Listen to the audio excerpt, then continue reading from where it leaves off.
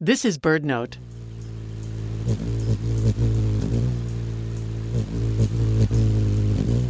Birds are part of the complex web of nature, and each fits into this web in its own way.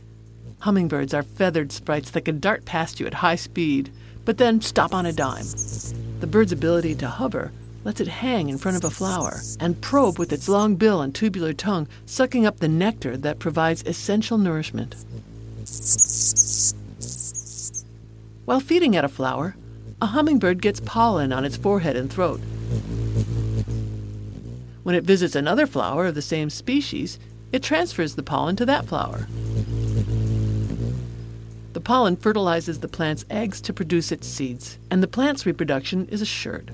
Plants can't travel about to visit one another, but pollinators can. In return, the plants furnish that important nectar. Hummingbirds are well-known pollinators, but they aren't the only ones.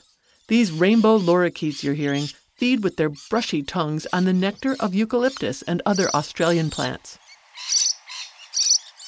Lorikeets and honey-eaters in Australia, sunbirds in Africa, hummingbirds in the Americas. Throughout the tropics and into the temperate regions, there are bird pollinators and plants that depend upon them.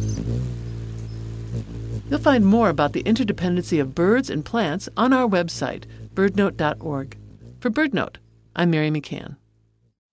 Join BirdNote on Wednesday, March 27th for a captivating conversation about the power of photography.